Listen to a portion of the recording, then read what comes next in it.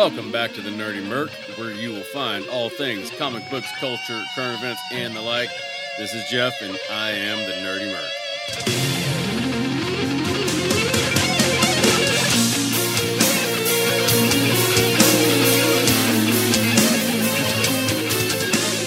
Where are we going to go with this in the nerd-wise? Well, I have an idea, and it's a very ambitious idea. As you can probably guess, I'm a huge fan of comic books. I don't know how many physical comic books that I actually own. I own quite a few. I also have quite a few really, really awesome comic books, and I'll post pictures of these at some point. But I mean, I've got like a Captain America 100, which is the first Silver Age Captain America book that exists. Now, there is Captain America back in the 1940s. Excuse me. And he didn't appear again until what was it? Some Tales of I think it was Tales of Suspense. Yeah, it was Tales of Suspense comics around their numbers somewhere in the 60s or 70s is when Captain America came back. And of course his long absence was explained with the being lost in the ice, all that stuff. But Tales of Suspense 99 ended, and basically it had become a Captain America comic book, so they just officially reflagged the comic book to Captain America. So that's why it starts off at 100. And I've got one of those. That's probably one of the nicest Silver Age books I have. Unfortunately, there's no signatures on it, but it's still in beautiful condition, graded at 9.0 with the collectible grading company, which I'm huge on those. I also have a Fantastic Four number 48 graded at 6.0 with a verified Stan Lee signature on it. Now, I did not witness that. I just bought it like that. But I did get Stan Lee's signature on one of my comic books a few months before he died, a Fantastic Four number 52, which is first appearance of Black Panther. Oh, back to the Fantastic Four number 48, in case you didn't know, first appearance of Silver Surfer and Galactus. But Fantastic Four number 52, or 52, excuse me, first appearance Black Panther, I got Stan Lee's signature on that one a few months before he died. And I gotta say, if it wasn't personally witnessed by the right people, I would have been like, that is not Stan Lee's signature. He lost a little bit of, rest in peace, Stan Lee. He lost a little bit on the end. I think it looked like Muhammad Ali signed that thing, to be honest with you. But that doesn't change the value of it, and it's one of my most prized comic books to this day. I believe it's graded 7.0. So what I want to do is I want to explore comic books from a historical perspective. I want to start off with, oh, by the way, I have a trivia question for you guys. Can you name the longest running Marvel comic book character that is still appearing in comic books today? He's literally gone from the beginning of the golden age of comic books, which is from around the late 30s to the mid 50s, all the way to the modern, or also known as the dark age of comic books, which goes up to today, which I'll discuss, the different ages as well. But so this one character has been around longer than any other comic book character. Now, he hasn't appeared in any of the movies. He's not a flashy character on screen or anything, but he is still a major character in the modern day comic books. Can any one of you tell me who that is? 317-978-NERD, 317-978-6373.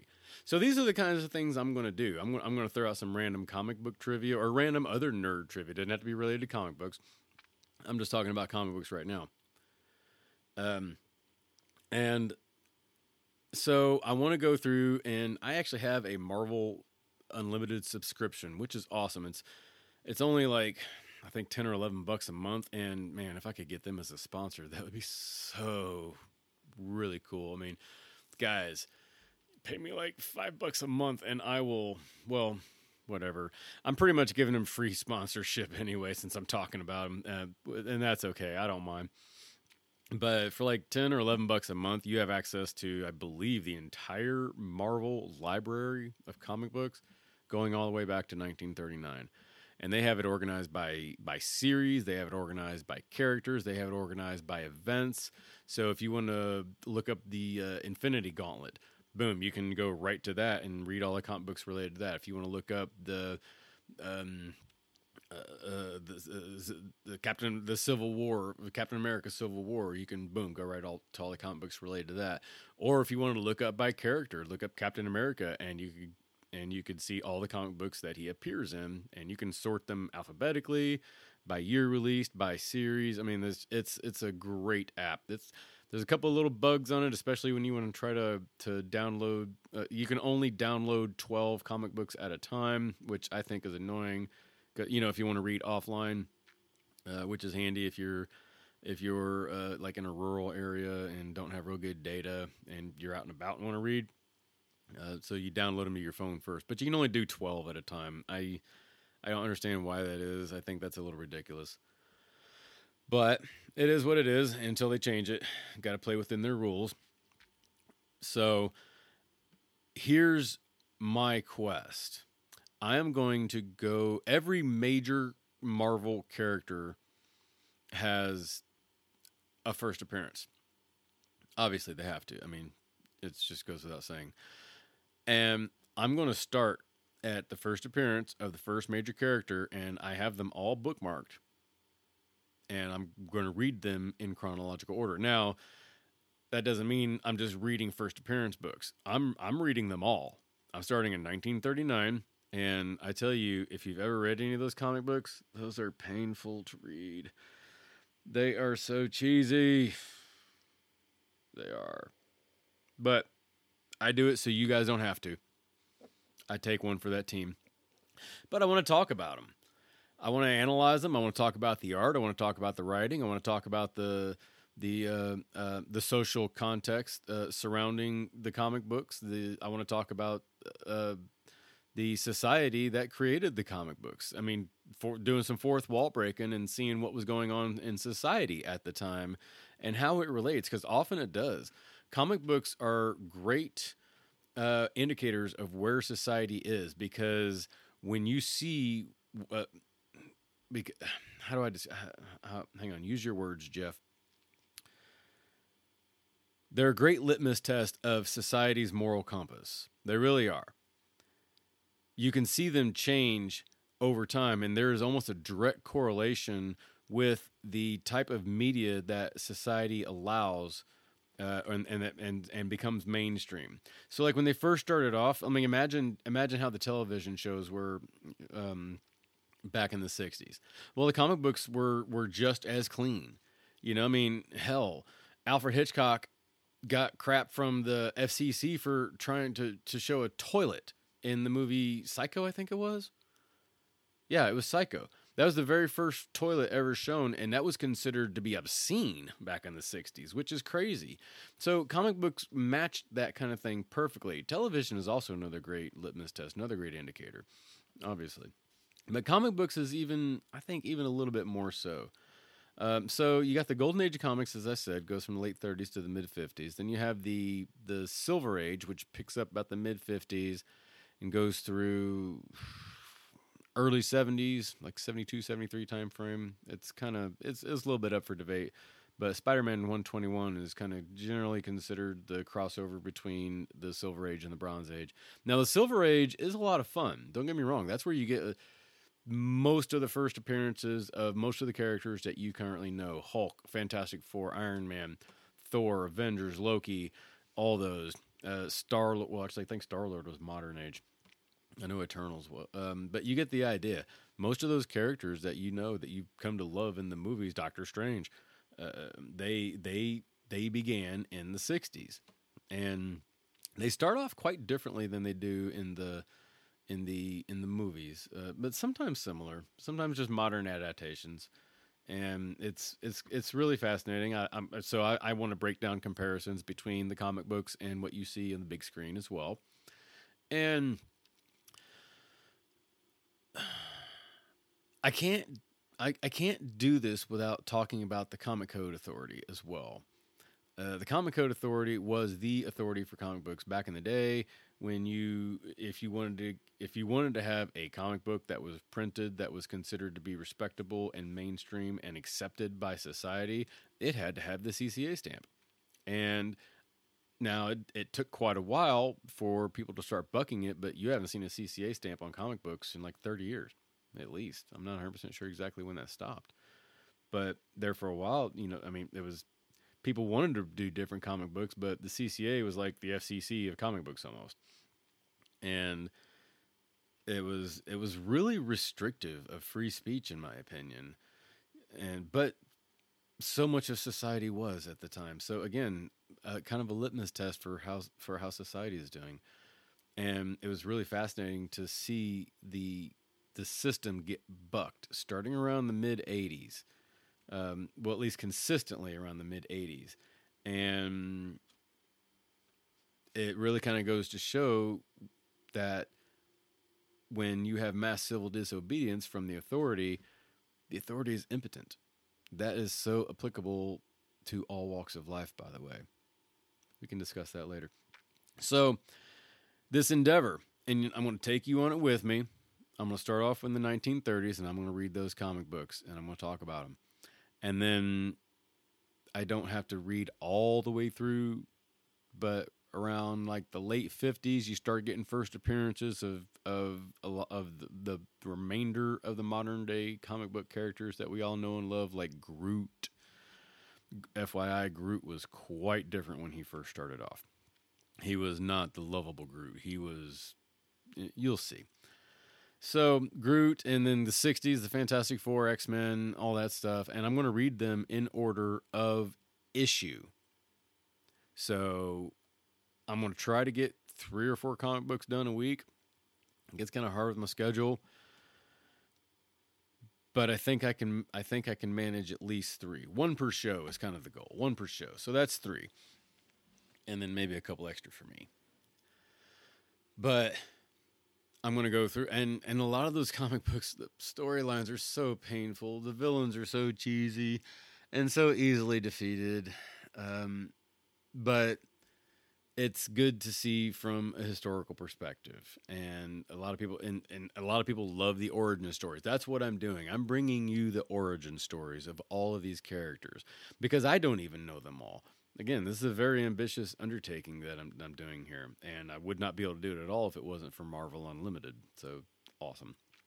So I want to spend a few minutes each show discussing the latest comic book I read. In fact, that's a segment I'm going to have on my website. And apologies, FYI, if you go to my website right now, the basic layout is there. There's no content yet. I'm also learning how to build a website, so please bear with me on that one. There's a learning curve, and I'm curving a lot.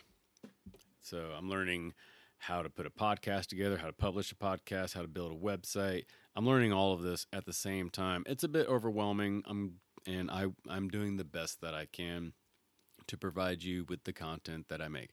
And if you're listening, again, thank you. Totally appreciate it. If you have any comic book suggestions, or if you have any comments about something that I discuss, 317-978-NERD, 317-978-6373. I greatly appreciate it. And also, FYI, I'm not going to limit myself to just Marvel comic books either. I have probably the first 70 or 80 Spawn comic books. Spawn is a fascinating character. I do have a number of graphic novels. I have The Watchmen. I have 300, the graphic novel, which is a lot of fun to read. And I actually have a Hellspawn graphic novel as well. And maybe, I just had a thought. I could probably get a microphone to attach to my iPhone. And so when I go to Comic-Con, I can, you know what? I'm going to do that. When I go to the next con, now I don't like Gen Con. I like PopCon and Comic-Con. The reason I don't like Gen Con is because they like to charge for panels. And in my opinion, panels should be included with the entry fee. So no Gen Con, but PopCon and Comic-Con, totally cool with. I love going there. I love interacting with the various vendors. I don't like paying the fee to meet the guests, the celebrity guest stars. But I do love meeting them all the same. I have a lot of pictures. I got pictures of me with Ryan Hurst, who was, of course, Opie from Sons of Anarchy. Who else do I have? I'm looking at him right now. It's kind of in the dark. Walter Koenig, who is Chekhov from Star Trek, the original series. I've got a picture with me and Curtis Armstrong and oh my God, I can't remember his real name. The guy who played Lewis, Booger and Lewis from Revenge of the Nerds.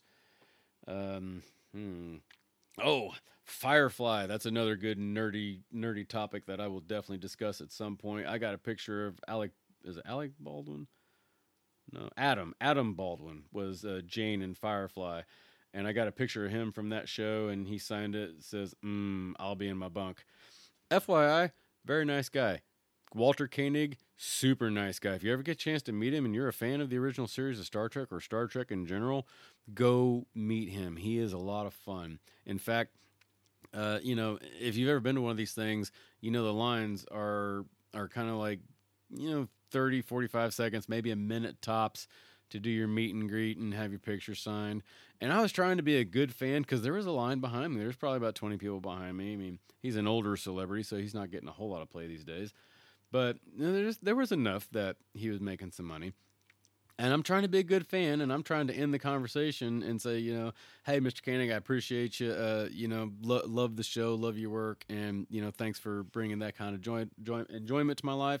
And he started asking me questions. He's like, "Are you from here?" I was like, "Well, yeah, I'm from here." And he's like, "Oh, what do you do?" And I told him what I did. He's like, "Oh, that's fascinating." At the time, I was active contractor. I was home on a 1 month rotation.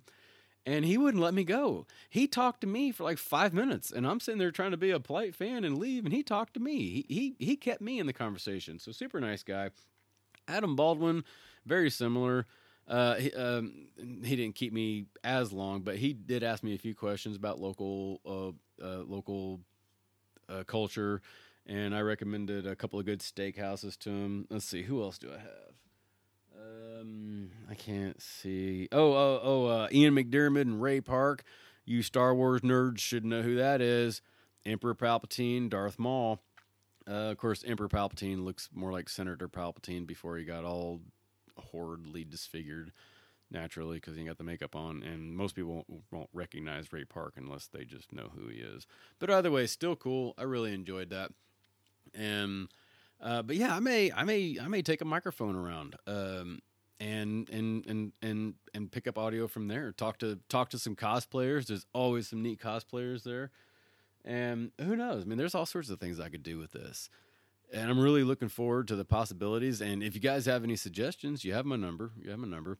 Real fast before we break, we're almost at the end of the show. I do want to say, if you noticed the difference between my intros and outros and the actual content, well, I actually record my intros and outros, so they're the exact same. It is what it is. So anyway, cosplay ideas. Sorry, I didn't mean to get distracted there. I do that frequently. I try to stay on topic, though. But cosplay ideas. I also have a Game of Thrones sort of like legit Damascus steel version of the ice from Game of Thrones, the ancestral sword of the Starks before it was melted down and formed Oathkeeper and Widow's Wail. But I have that hanging on my wall right now. That sword is almost as tall as I am, which isn't saying much because I'm only like 5'5", but that sword is literally almost as tall as I am. It is a huge, huge sword. So I have cosplay ideas for that. To portray a Stark, not necessarily anyone that you've seen in the show, maybe one from historical context. And so I already talked earlier about my Rorschach costume, and I think we're going to have a lot of fun. I'm really, really looking forward to this, seeing where this goes, and I hope you guys are too. Yeah. So this is the end of the show. the end of the first show, the inaugural show, the pilot. I very much appreciate you for listening. And make sure you subscribe. I'll talk to you next week. I am the Nerdy Merc, www.nerdymerc.com. That's NERDYMERC.com. You can reach me at nerdymerc@gmail.com. The phone number is 317-978-NERD. That's 317-978-6373. You can also find me at the Nerdy Merc on Apple Podcasts, Facebook, and YouTube, at Nerdy Merc on Twitter and Parler, and Nerdy Merc79 on Instagram. Obviously, I love the brand. Go there, subscribe, follow me, give me a like, and make sure you tell your friends. Nerdy Merc out.